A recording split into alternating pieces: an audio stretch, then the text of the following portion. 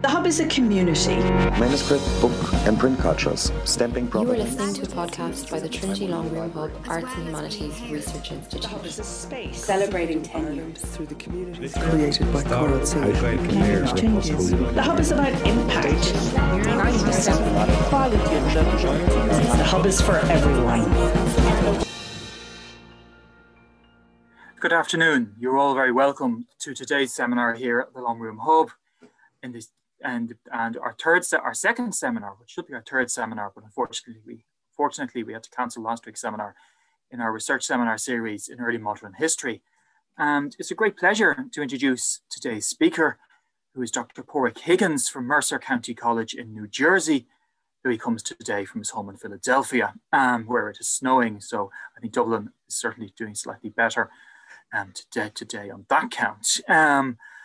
Pádraig, I think, will be familiar to many of you as an historian of late 18th century Ireland, best known in many ways for his wonderful 2010 book, A Nation of Politicians, Gender, Patriotism and the Irish Volunteers, a winner of the University of Wisconsin Donnelly Prize, and a really important and exceptional book on that vital period.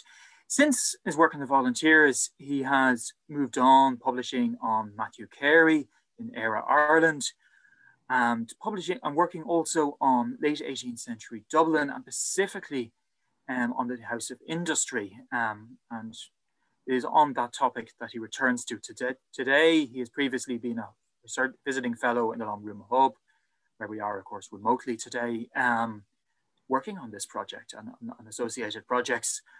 And he's returned to this project this year, and it is the fruits of that latest research that we're going to hear. And his title is The Chimney Doctor at Channel Row, the Dublin House of Industry in the 1790s.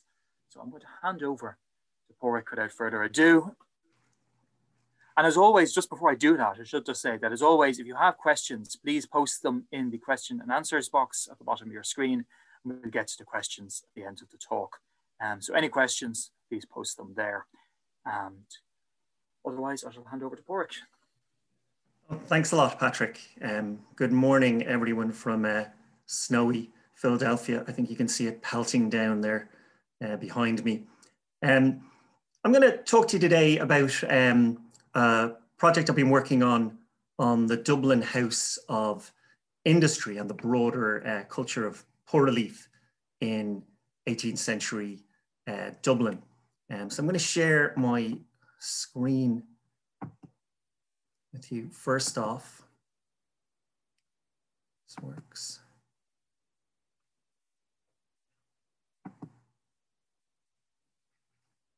In August 1797, a riot broke out in the Dublin House of Industry off North Brunswick Street on the northwest edge of the city. It began shortly after the governors of the house had left their well-appointed committee room built as part of a new house in the 1790s. Two of the governors had entered the main yard to fulfill their duties as visitors inspecting the state of the house when one of the governors was pelted with stones by inmates in a very desperate manner. Others threw a blanket over a second governor, knocking him down, and dragged him around the yard, kicking and abusing him in a very savage manner. The House Beadles eventually attempted to bring the situation under control, but the inmates could not be brought to order and subjection. The standoff lasted until hunger eventually convinced inmates to end their protest, at which time they acknowledged their offence and promised amiability in the future. Now, as we know from a lot of recent work, riots were fairly common in 18th century Dublin as forms of collective action and popular protest. There were anti-taxation riots, journeyman demonstrations, political protests such as those for free trade, food riots, and even riots against the taking up of beggars to be brought to the House of Industry. But what caused this riot in 1797? On one level, it was a type of food riot. It had been caused by a programme of dietary reform introduced by the governors of the House, and more specifically, the addition of bread to the inmate soup. This had begun when it was discovered by the vigilance of the new governors that numbers of the poor of the house had sold the bread they received for their allowance, and with the money purchased spirits for their injury and intoxication. In order to prevent this perversion of the charitable allowance, it was reported that the portion of bread formerly given in a dry substance is now put into each noggin. This has totally destroyed the common practice of commuting it for whiskey. So the riot was over the addition of bread, or more specifically, croutons, cubes of fried bread, to the house soup. It was over attempts to control alcohol in the house. It was also over the introduction of soup as a staple of the dietary of the house in the 1790s. But in broader terms, I want to argue that the riot here was a response to changes in workhouse discipline and diet based on changing attitudes to the workhouse poor in the 1790s. This change was partly prompted by the ideas of Count Rumford and his visit to Dublin in 1796. And I'll say more of that later, and that will also help explain my somewhat obscure title for this talk as well. Now, given the centrality of the workhouse in studies of the Irish Poor Relief Act of 1838 and the Great Famine, the historiography of the 18th century workhouse in Ireland is curiously underdeveloped. The construction and administration of 19th century workhouses has been examined by Peter Gray and others, while Alwyn Perdue and others have also looked at the experience of the workhouse and forms of resistance. There's also been a great deal of work on 18th century workhouses in England, Europe, and America. For Ireland, apart from some institutional histories of hospitals, we really only have David Fleming and John Hogan's publication of the Register of the Limerick House of Industry with an excellent introduction. But there's been surprisingly little written about this massive complex of hospitals and asylums that dominated the northwest fringe of Dublin for so long, and particularly the early decades of the House of Industry. Too often, the House of Industry in Dublin has been used as a barometer of the Dublin economy in general, rather than examined in its own right. In terms of the kind of broader historiography of the workhouse, there's been a variety of interpretations of this early type of workhouse. Some historians have argued that it reflected a culture of civic benevolence and improvement. Others have emphasized its role as a form of social discipline. Much recent work, however, has focused on pauper agency, particularly the idea that the poor used the system of poor relief, including the workhouse, for their own ends. Tim Hitchcock and Robert Shoemaker, in a recent book on the London poor in the 18th century, emphasized the importance of the tactics of the poor in responding to and shaping institutions and policies designed to deal with the problem of poverty. A pattern they see is the transformation of workhouses away from founders' intentions and towards users' needs. And we see this, I think, quite clearly with the James's Street workhouse, a good example of this, shifting from a workhouse to a foundling home by the mid-18th century. Historians have also moved beyond examining the institution itself to try to connect histories of the workhouse with other types of histories. And they've ranged here from themes such as old age and the workhouse, medicine in the workhouse, childhood, mental illness and disability, as well as in some studies, gender and race and the workhouse. Here, I want to look at the intersection between social discipline and agency and ask, what were the everyday tactics of the Dublin poor in the 18th century in response to the poor relief strategies of the elite and their attempts to discipline and confine them? What can we know about the nearly 100,000 men, women and children who willingly or reluctantly entered the house between 1773 and 1800? And what can we know of the tactics they adopted to make life tolerable for themselves? In the house, while staff endeavored to maintain order and discipline, inmates resisted this discipline and their negotiation over the rules and the limits of pauper agency in the house. There were a variety of ways that the poor could do this, from grumbling, formal petitions, smuggling in drink, theft, refusing to work, engaging in shoddy work, verbal or physical attacks on the staff, riot, or ultimately elopement or escape. But here, I want to focus on food in the house, the dietary in the house, the role of food in maintaining discipline, inmates' response to the dietary, and changing ideas about food in the house over time. Before I get into that, I want to place the house in its Dublin context, just to kind of locate it in the city. The push for the House of Industry came in the 1760s, when Richard Woodward, the Dean of Clogher, wrote several pamphlets advocating a national system of workhouses. In his writing, he outlined a hierarchical, paternalistic vision of society, noting what he described as the rights of the poor.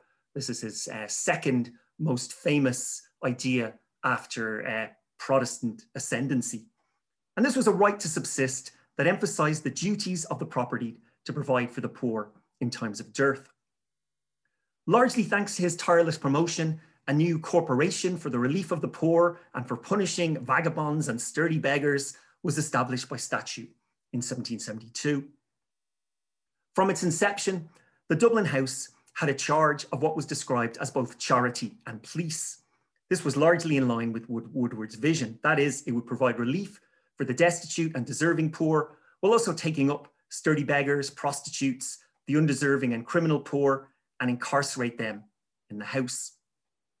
Many of these are depicted in Hugh Douglas Hamilton's Cries of Dublin from 1760. There's a number of beggars depicted in his drawings, and in people in beggar adjacent trades as well. Ciara McCabe has recently published a fine book on begging in the streets. So I'm going to examine matters within the house in this talk. The original House of Industry was located in a disused malthouse on Channel Row, as it was called then, on the northwest edge of the city. The map, or the corporation, offered no reason for choosing this site. They previously examined a site in Oxmantown Green, but the area already accommodated several other charitable institutions, including the Blue Coat Boys Hospital and the Alms House for Widows, which you can see in this. This is Roke's 1756 map of Dublin. And Channel Row itself housed a Dominican nunnery and a school popular for the education of the daughters of the Catholic nobility. The structure that dominated the area, however, was the Royal Barracks, which could house up to 4,000 men and 1,000 horse. The president of the barracks, as David Dixon has noted, created a new microeconomy in the surrounding district, enhancing the role of Smithfield, directly south of Channel Row, as a cattle and hay market. The market was surrounded by slaughter yards and other supporting trades related to cattle. And this is the market metropolis that Juliana Edelman writes about in her new book on animals in 19th century Dublin. While there have been efforts in the early 18th century to build a fashionable area around Smithfield, then, as today, the area stubbornly resisted gentrification. It wasn't uncommon to place workhouses in morally dodgy or otherwise undesirable locations, and due to the presence of the barracks and the markets, by this period, the area was densely packed with taverns and whiskey shops and was associated with prostitution and crime.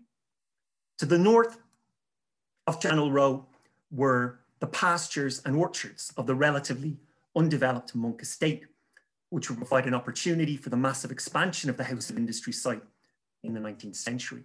So that's the general area that the house was located in.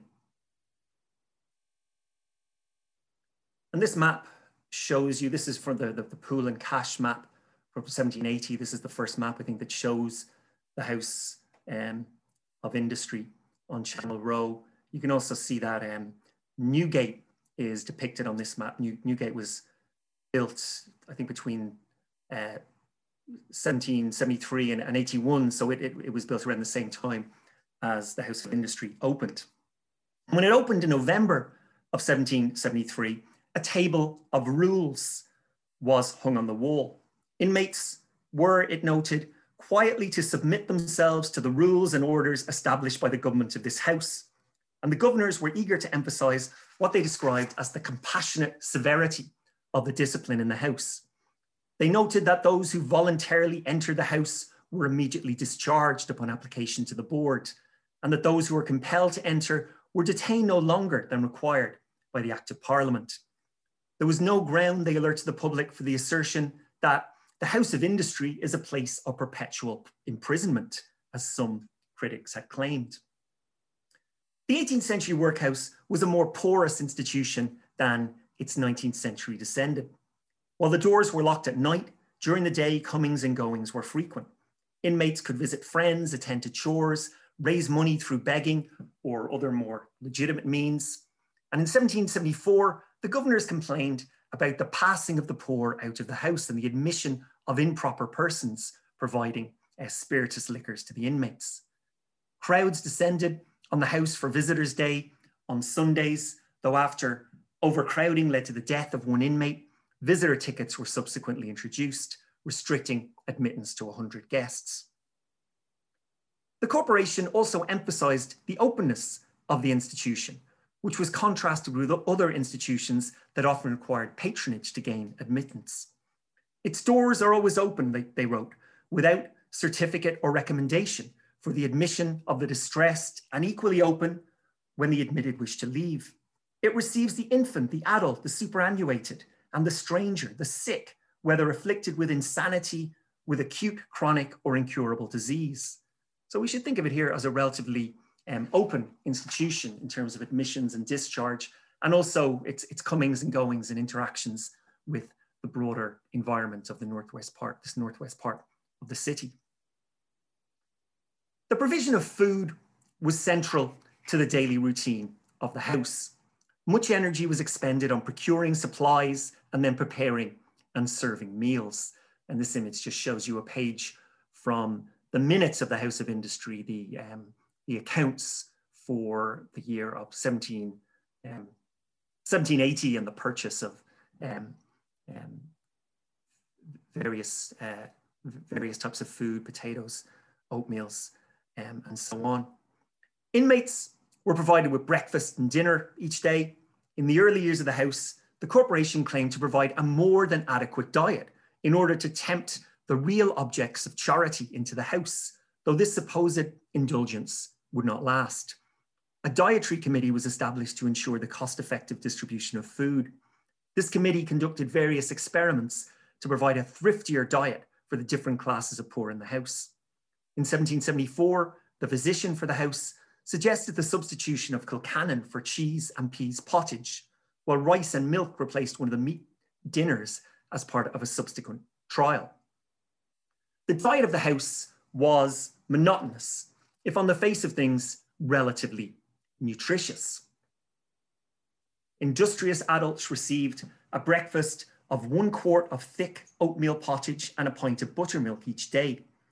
While there would often be seasonal variations, in the early years of the house, dinner in general was more varied, including 9 to 12 ounces of bread and a pint of beer most days, while potatoes with herrings, oatmeal with leeks, pea soup with ginger and broth were served on other days, with beef, 1 pound in weight when raw without the bone, was prepared on Sundays.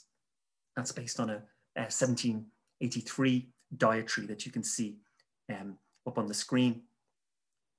Food was also a tool of discipline, withheld as a punishment or offered as a reward. In 1774, the Master of Works was given the authority to provide smaller allowances of meat and drink to anyone he found lazy and indisposed to labour in proportion to their ability. In 1783, the dietary noted that the stubborn or lazy poor confined to the bridewell were to be put on bread and water. A few years later, John Mannon and Bridget Doolan were put on half rations for 2 weeks for indecent behaviour. At the same time, inmates were particularly defensive of their right to adequate rations. In 1773, 5 prisoners in the bridewell accused the keeper of failing to serve breakfast on time. In response, the governors emphasised or established a committee to investigate and conceded that inmates may from time to time tender their complaints in case of ill usage or hard treatment to the committee for investigation.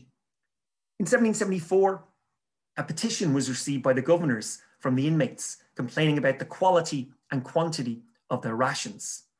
Dr. Rainey, after examining a number of witnesses, concluded that the allegations were entirely false and without foundation. Subsequently, Alice Rowe, who had initiated the complaints, was committed to the Bridewell for a day for complaining about the quality of her meat. Critics of the house, however, doubted that the stated quantities of food were really provided to the poor. John Clark, a member of the corporation, published a damning account in 1791 of the incorrigible management of the house. He claimed that at dinner, the greatest luxury of the inmates, they were only receiving half their allocated rations. This accusation was borne out in a more successful complaint by inmates when an anonymous letter was sent to the board alleging they were not receiving their allowance. Benjamin Houghton investigated and found the weight of meat provided at meals was deficient. One Berkeley, a steward who had previously been accused of receiving bribes in the form of flour from suppliers, was discharged for defrauding the house of provisions. So the inmates of the house defended their right to an adequate diet, but the official dietary was not the only source of sustenance for the house poor. There were small indulgences provided to make life in the institution more tolerable. Tobacco and snuff were given from time to time to the working poor of the house, especially those in the so-called lunatic cells, as it was believed to calm them. The dietary in the infirmary was also different to the rest of the house, with spirits and wine often prescribed for medicinal purposes. In 1797, nearly £200 was spent on wine and spices for the sick. Along with stronger drink, the sick also often received better quality meat. In 1798, the new governors complained that in the infirmary, the diet was profuse, the consumption of wine enormous and unnecessarily expensive. Of particular importance in supplementing the diet of the poor were the premiums paid to inmates for the work performed in the house. This included various types of spinning, oakum picking, hemp beating, and so on. In 1778, the premiums for manufacturers was 3 halfpence in 1 shilling of work. Those in menial offices were also paid. Bread cutters, for example, were paid 6.5 pence per week. There were 2 full-time bread cutters employed in the kitchen. In 1781, £156 were paid out to inmates in the forms of premiums. By 1797, over £1,000 was paid out per annum in premiums for manufacturers, and £395 was paid to those in menial offices. Some of these premiums were held back and given to inmates when they were discharged from the house. But some of the premium was given weekly to the inmates to spend as they wished. Inmates were not involuntary consumers of house fare, but provided they work, could make some of their own choices about what they ate and drank. And given the porous nature of the house, inmates could spend this money on food in nearby taverns or from the sort of street vendors depicted again by Hugh Douglas Hamilton. And this shows women selling hot grey peas and hot pies, the sort of fare that would have been available on the street, or food would have been available from the nearby Ormond Market. They also could prepare and cook food in their own dormitory at a fireplace. At least according to the governors, much of this disposable income was spent on drink. The governors fought a long and seemingly fruitless battle against drinking by the inmates and staff inside and outside the house. In 1773, William Sadler was committed to the Bridewell for bringing in liquor, and this was followed by frequent inquiries into the availability of drink on the wards. They also dealt with problems in the streets around the house, particularly with a huckster called Lynch on Little Church Street, who sold whiskey to the women of the house. It was claimed that many came into the house merely to be clothed and then commuted this clothing for spirituous liquors, with what they had gratuitously received. Begging badges were also believed to have been sold or traded for drink. So this brings us back to the addition of bread into the house soup, finally got back to it. However, While the addition of bread into the daily soup was part of this war on alcohol in the house, it was also part of a broader campaign of reform in the 1790s. Indeed, the introduction of soup itself was part of this reform process.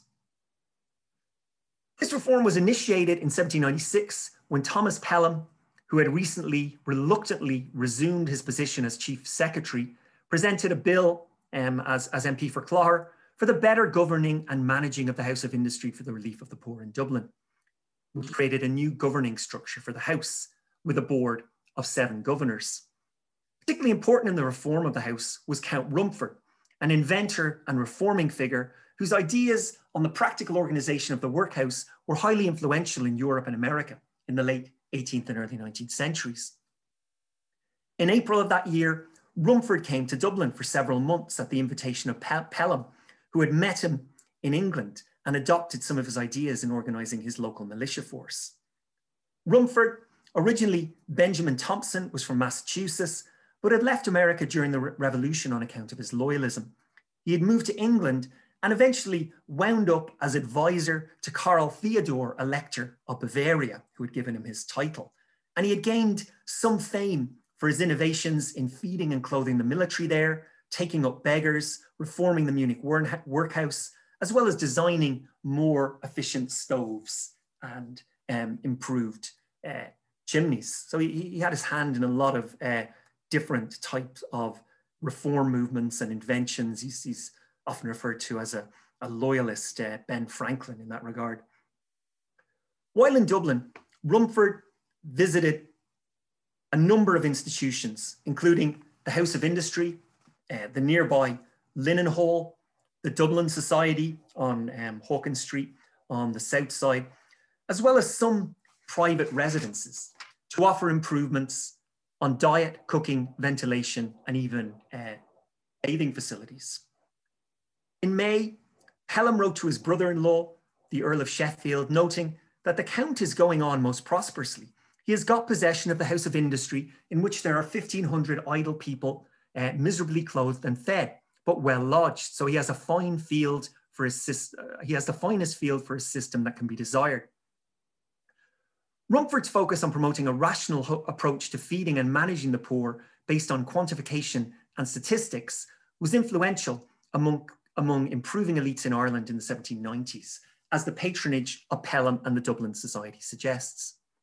A collection of his essays was published in Dublin to coincide with his visit, which covered the bewildering range of subjects he was interested in, including taking up beggars, feeding and employing the poor, improving fireplaces and stoves, heating water, the benefits of coffee, and the underestimated pleasures and nutrient value of chewing food slowly. In June, John Foster wrote to Sheffield, observing, "Your friend Count Rumford is the admiration of all ranks here." His celebrity was such that by October of that year, a woman could write from Cashel that it would be a good thing to have the grate in the hall, which both smokes and consumes a great deal of coal, Rumfordized to keep warm the coffee and chocolate. At the same time, there was some mockery of Rumford and his fame.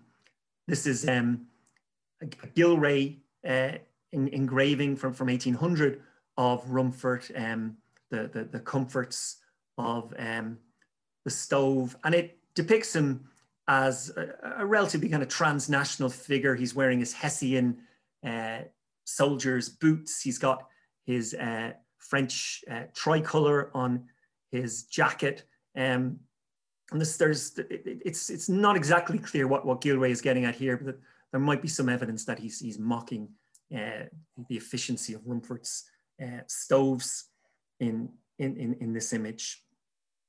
In Ireland, in her memoirs, Madame Leeson described Rumford as the pretended Count Rumford, the chimney doctor, and suggested he was a spy sent to Ireland and also to England by the French Directory to feel the pulses of the two kingdoms.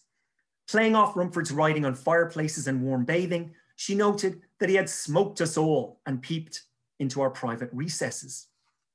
William Drennan also noted his suspicion that Rumford was a spy of the deepest kind, introduced by some means into all the superior circles, and his ostensible purpose only to save our fuel and mend our fireplaces. Rumford's celebrity rested on his claims for the nutritious properties of his soup. Though not as well known as Sawyer's famine soup in Irish history, the low-cost soup he devised for the poor, comprised of potatoes, barley, salt, vinegar, and various vegetables, became a staple of workhouses throughout Europe and America. In terms of its nutritional value, as Rebecca Earle notes, while he provided detailed calculations of the cost of ingredients and fuel, his statements on the soup's nutritive values were not supported by such quantification. Rather, it was supported in much vaguer terms based on Rumford's long experience. Indeed, there was little agreement among 18th century commentators on what constituted a nourishing diet.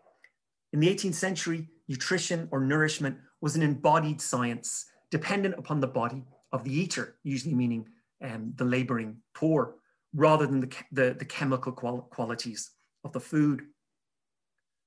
Rumford calculated the cost of preparing his soup in great detail, but the soup, he noted, also had to be appetizing. The object most attended to in composing these soups was to render them wholesome and nourishing, he wrote, yet they are far from being unpalatable. The palatability or otherwise of the soup is debatable. But this is where the bread or fried croutons or fried bread croutons came in. Croutons, he explained, required extended chewing. Chewing was important, he wrote, because it prolongs the duration of the enjoyment of eating, a matter of very great importance indeed. He discovered this in observing German soldiers chewing and the prolonged enjoyment that this supposedly gave them. He noted that the enjoyments which fall to the lot of the bulk of mankind are not so numerous as to render an attempt to increase them superfluous. Soup, with its stale bread or croutons, will provide both nourishment and pleasure for the poor, he believed. Rumford was also a particular booster of the nutritive qualities of the potato. In the Munich workhouse, the poor had such a strong aversion to potatoes that Rumford was required to sneak them into meals. In Dublin, he foresaw no such problem, noting that the greater part of the inhabitants of this country live almost entirely on this food, while also, he noted, cooking them the best way, boiled with the skin on, of course. While in the Dublin house, Rumford engaged in what he called an experiment of preparing a dinner of Kilcannon, a kind of food in great repute in Ireland for the 927 inmates. And he provided a detailed account of the ingredients, the fuel that he used, and the other expenses, the labor expenses, and so on. He suggested improvements for the boiler and the fireplace that could create considerable savings on coal.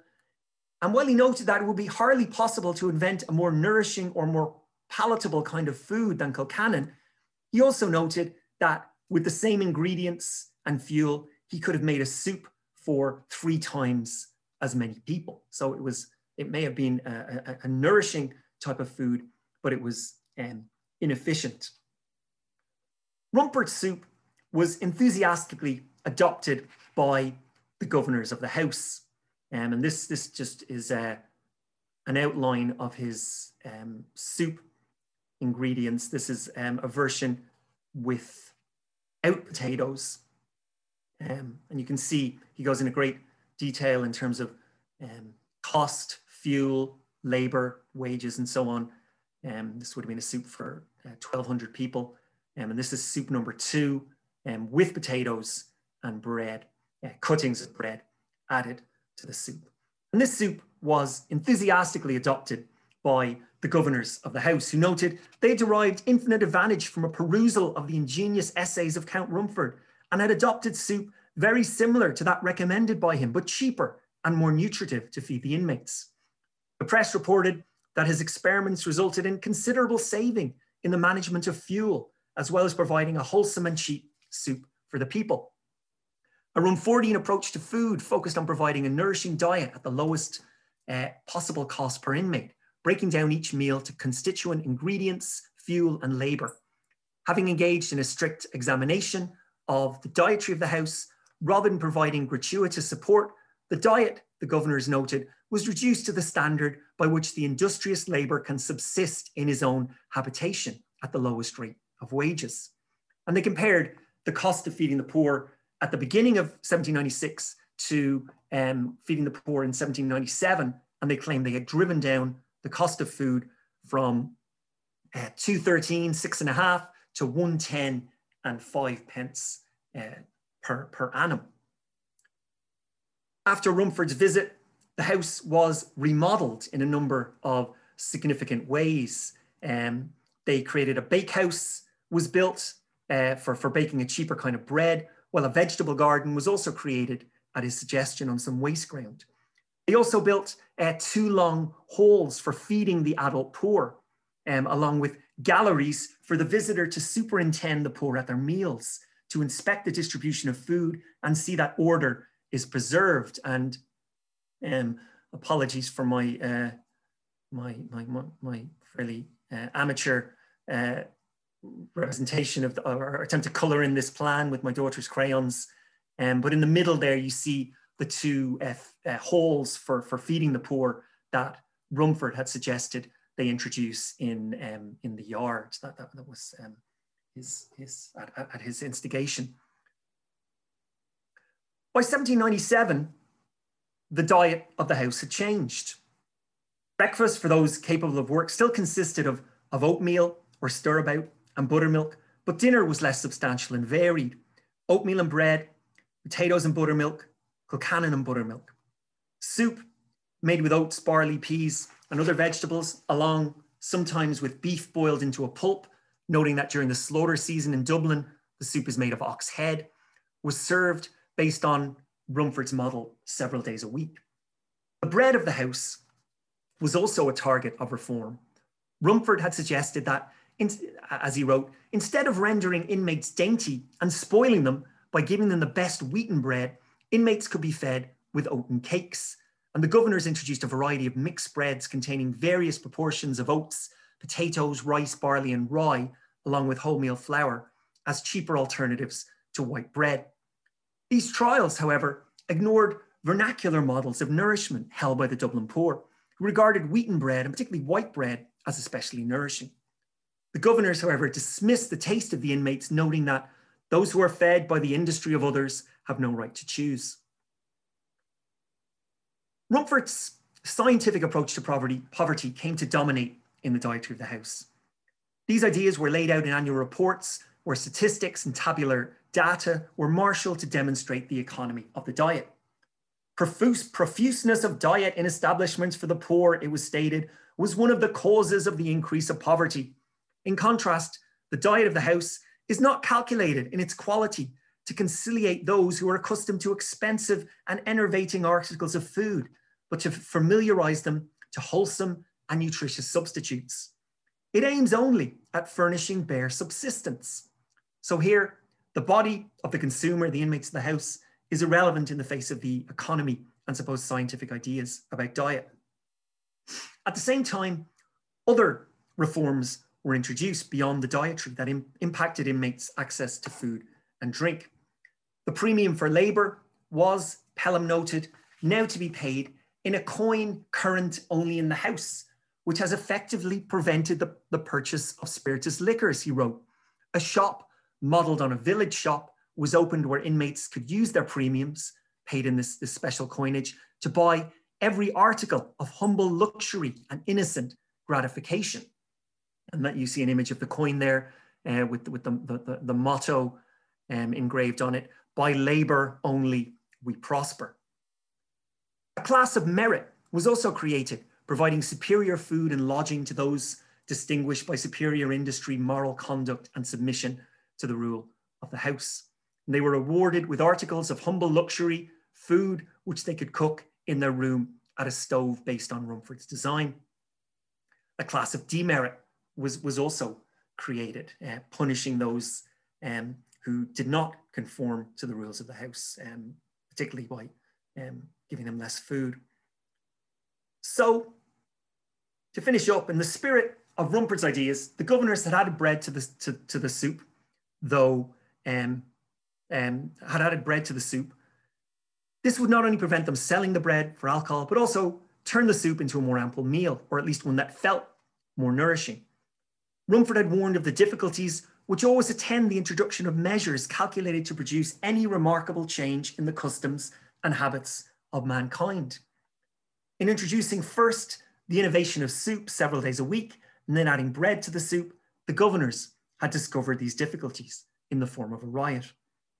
Adding bread to the soup destroyed bread status as a commodity within the house, just as the introduction of a house currency limited inmates' ability to spend their premiums as they wished. Reform not only impacted what the poor ate, affecting quality and quantity, but also influenced their autonomy of movement, preventing them from coming and going in and out of the house, restricting visiting, restricting the purchase of street food, and perhaps importantly, restricting access to alcohol. The riot reflected the inmates' response to these reforms, but also resistance to attempts to limit their bodily autonomy and limit their choices of consumption and freedom of movement. In these and other ways, inmates attempted to exercise some agency, their own version perhaps of Woodward's rights of the poor. And I'll leave it there, and I'll be happy to take any questions people might have. I'll share my screen, I think. Excellent. Thank you very much, Pádraig. That was absolutely wonderful, and I think it's vast amount to think about. And I think, so again, some wonderful images, and I think some interesting. Certainly, I think room for it. It's absolutely fascinating. One of the things, just to pick up, and just as questions are coming in here, just on that final slide and on the in-house currency, does this, as you mentioned, restricting freedom of movement, does this also restrict your freedom of movement as an escape from the House of Industry? That surely previously you could accumulate premia and then leave when you had made something of yourself potentially inside. But if you are so heavy on an in-house currency, can that be transferable into normal currency upon your departure? Yeah, it's not clear if it became a usable currency outside the house or not. I mean, the plan was that it would not be, but you weren't given all your premium up front. So you worked, and I think they paid you a third of your premium up front, and then when you were discharged from the house, you would receive the rest of your money. So that was supposed to prevent people from leaving the house from being destitute. That was the plan, at least. So I suppose, yeah, if you were being paid in the house currency, it might provide reasons for not escaping, for not eloping, I suppose. And presumably that has a precedent elsewhere, that this is something that is borrowed from other systems. The house currency, yeah, I have seen other forms of workhouse coins. So yeah, I'm not sure where they came up with it exactly. They don't talk about that in their reports or minutes, but I have seen other coins of a similar kind from other workhouses.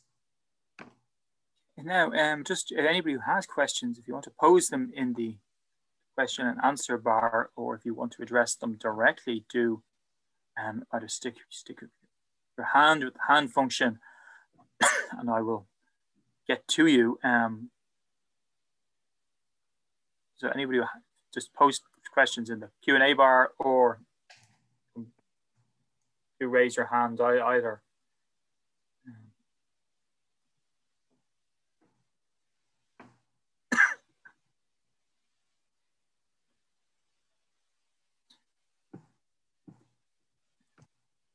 Hang on 1 second. I have a question here from Martin Powell. I'm just trying to locate.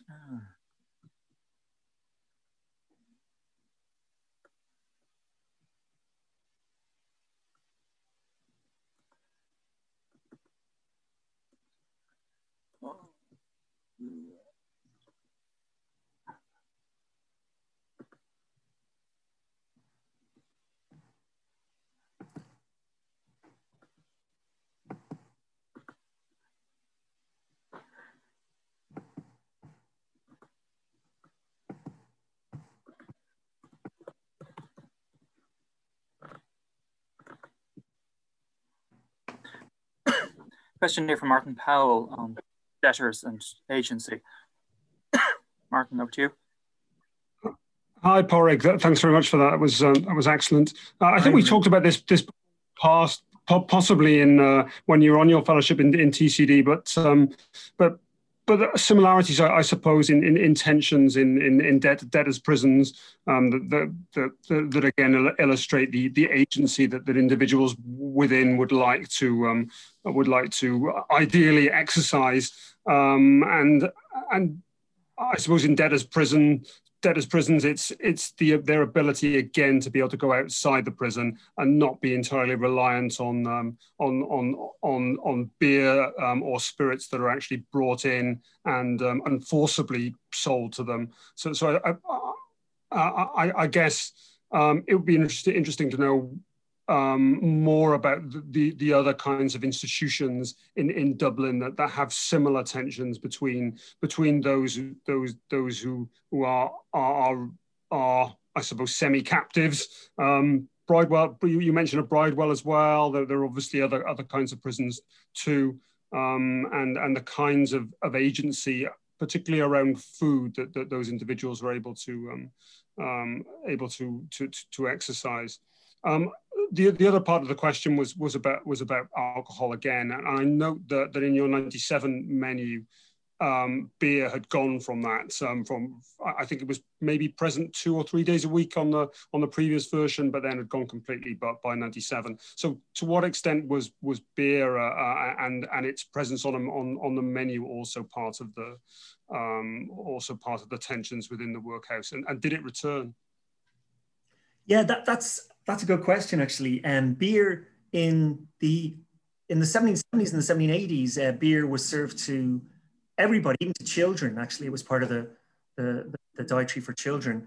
But yeah, I haven't seen much in the 1790s where it was condemned as part of the diet, but it does kind of vanish as part of this kind of crackdown on alcohol, I suppose. I'm not sure. There's nothing in the minutes about resistance to that change specifically to the removal of beer from meals. In terms of does it reform or not, or does it return or not, I'd have to check the post-1800 dietaries for that. I was supposed to get back to the National Archives last year to have a look at the post-1800 stuff. But that would certainly be something worth checking out in terms of, attitudes to alcohol with regard to the dietary. And yeah, I have to do more kind of cross-referencing with your work on the debtors' prison. I think that could be interesting to look at a variety of different kind of institutions and the way they dealt with food and the freedom of inmates. I mean, that certainly could be a fruitful area of research. I suppose one difference between your case and perhaps this is where I was going with my initial point is who benefits really from the food market, and there's a clear benefit in cases of debtors' prisons because those given the contracts to run prisons, then subcontracted out or gave particular favours to individuals, then or even sold liquor or alcohol themselves to those inmates. Whereas I suppose we're looking at a slightly different system in the case of the House of Industry, or maybe not. Did you have a sense that there are profits to be made and favours to be dealt out in your system? Yeah, definitely. The staff seem to constantly be engaged in kind of fraudulent activity, making deals with suppliers. Because, it's a big contract to get a contract to supply bread or other food to the House of Industry. So suppliers are kind of eager to make deals with the staff of the House, and the governors are constantly engaged in policing the staff to make sure that they're not ripping off the House, and several members of staff are fired in the 1770s and 1780s for engaging in kind of fraud, for taking kickbacks essentially from suppliers. So they are benefiting from that kind of market in goods, and the governors are trying to prevent that as the kind of representatives of the public, I suppose, in making sure that there's no corruption in the House, which they're obsessed with, I think. There's another question in here from Shelby Zimmerman about the percentage of the inmates who were in the house for medical relief. I wonder, can you speak to the sort of who are the inmates in that sense, in terms of varieties of people? The register for the House of Industry doesn't survive for Dublin. So we only have kind of, maybe yearly snapshots of who was in the House of Industry, but there does seem to be a specific, a significant percentage of the inmates who were there due to illness, old age, and things like that. And that becomes increasingly the case, I think, by the end of the 18th century and into the 19th century, as it becomes a more specialized institution, focusing on, the variety of hospitals for various ailments that would emerge in the House of Industry complex. So it'd be hard to give a percentage in the 18th century.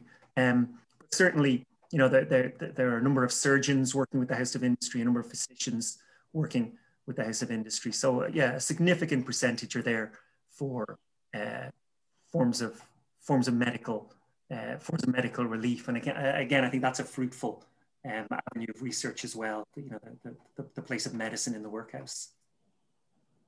Okay, then question here, just I suppose on the infrastructure, and you just touched on that.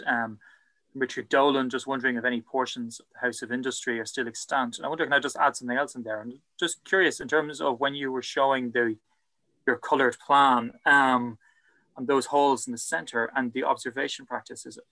Is this part of is this an Irish Benthamite influence, the sort of observing of people, or is this completely separate? Well, again, it's Rumford who suggests that they're built these galleries for observing the poor. They build these they build these food halls with the galleries based on Rumford's suggestion.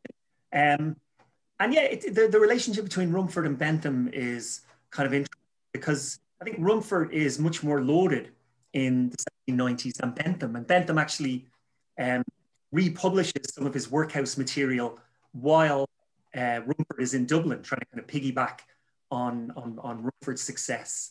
And he writes kind of fan letters to Rumford as well. He's quite admiring of Rumford's writing. So yeah, I know Bentham usually gets discussed when people are talking about kind of panopticons and observation of the poor and discipline of the poor.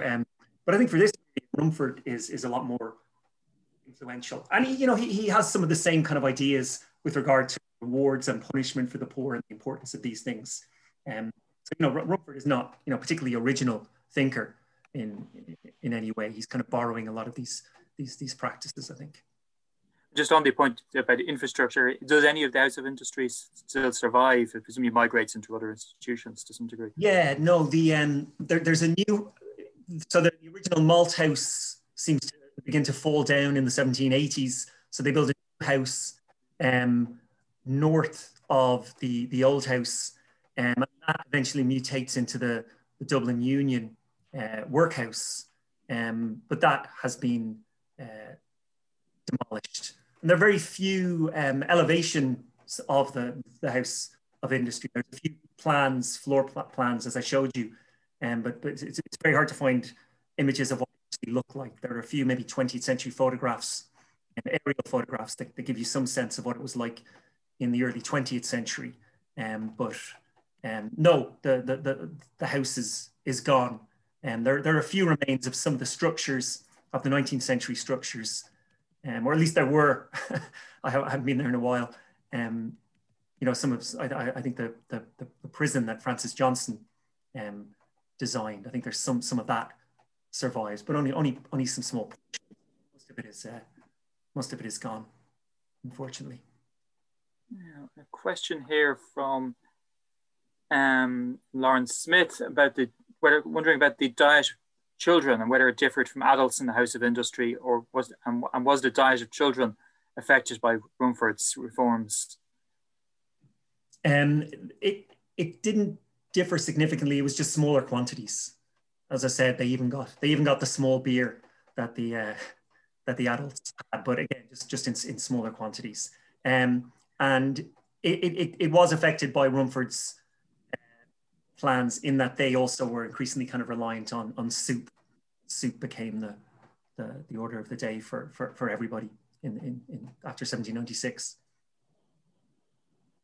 And then just a question here again from coming back to Martin, who's just asking about whether there's any evidence of political engagement on the part of the inhabitants in the 1790s. Yeah, that's a good question, Martin. I would have to say no. The evidence we have of any engagement really is by one of the surgeons of the house, William McNevin, who was a United Irishman, was condemned by the House, by the governors in the minutes for his political activity. He eventually, I think, left the country and settled in New York. So he's the only active United Irishman I've been able to connect to the House. I mean, King Street, the King Street area up around where the House was located, was a strongly United Irish area. If you look at records of members of the United Irishmen, that area had quite a strong connection to the United Irishmen. But I haven't found any evidence of any people in the House engaging in political activity. The minutes are quite sparse in 1798 for kind of obvious reasons, I suppose. So yeah, there's little evidence of that. But yeah, I mean, that's obviously a kind of interesting area. Just anybody else has questions, do please post them or stick up your virtual hand. Just on that, I suppose, moving forward slightly from 98 into 1909, 1800, does the dietaries change at all during the subsistence crisis of the turn of the century? Is there any response to that in terms of the sort of dietary content? Yeah, I mean, they do establish at various points soup kitchens throughout the city. So in 1783, 84, soup kitchens are established. Jimmy Kelly has written about those. And then, yeah, towards the end of the century, 1800, 1801, there are, I think, 4 soup kitchens established throughout the city that are feeding, thousands of people every day. And again, these are based on Rumford's proposals. He had designs for soup kitchens that he had established in Munich, and the governors kind of take up those designs. And it's not clear if there were purpose-built soup kitchens established or if they converted their plans for purpose-built soup kitchens. It's not clear if they were ever built, but certainly, yeah, they were by 1800, 1801, and during kind of subsequent subsistence crises in Dublin, they were feeding large numbers of people every day. Yeah. Okay, we may, unless there's any last minute questions coming in here, we may leave it there. And I think it remains just to thank Pádraig for an absolutely wonderful paper. I think huge amount of information there and ideas. And I think it would be really exciting to see this project coming to fruition. I think absolutely in terms of the historiography of 18th century institutions is still, I think, very much in its infancy and dominated probably by institutional histories. I think there's been some little bits of recent work in the Foundling Hospital, but not much else. So I think that is really encouraging. And just to alert you all to next week's paper, which has, I think, at least one small connection with today's paper, and we'll be moving jurisdictions. We're moving to France, where we'll have Mr. David Briscoe from Trinity, who will be talking about the debt of every citizen, the philanthropic career of Claude Clochar, I'm sure I'm mispronouncing that, 1790 to year 5. And I know Dave is very interested in issues of poverty in the Bordeaux region particularly as well. So I suspect there'll be some comparative thoughts emerging. And so it just remains to thank Pádraig again for a superb paper, and to all those of you who have come, and we've again had a very significant audience, and to remind you that you can listen back to previous papers, and indeed this one, in time on the Long Room Hub website. So thank you all, and we shall draw this session to a close. The Hub is a community. Manuscript, book, and print cultures, stamping provenance Languages towards the history of the Time O'Neill Library. as well as being heard.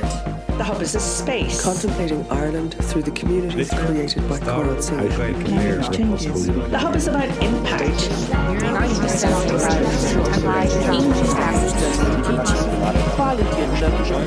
The Hub is for everyone. The rise of feminism. Here's to the next 10 years.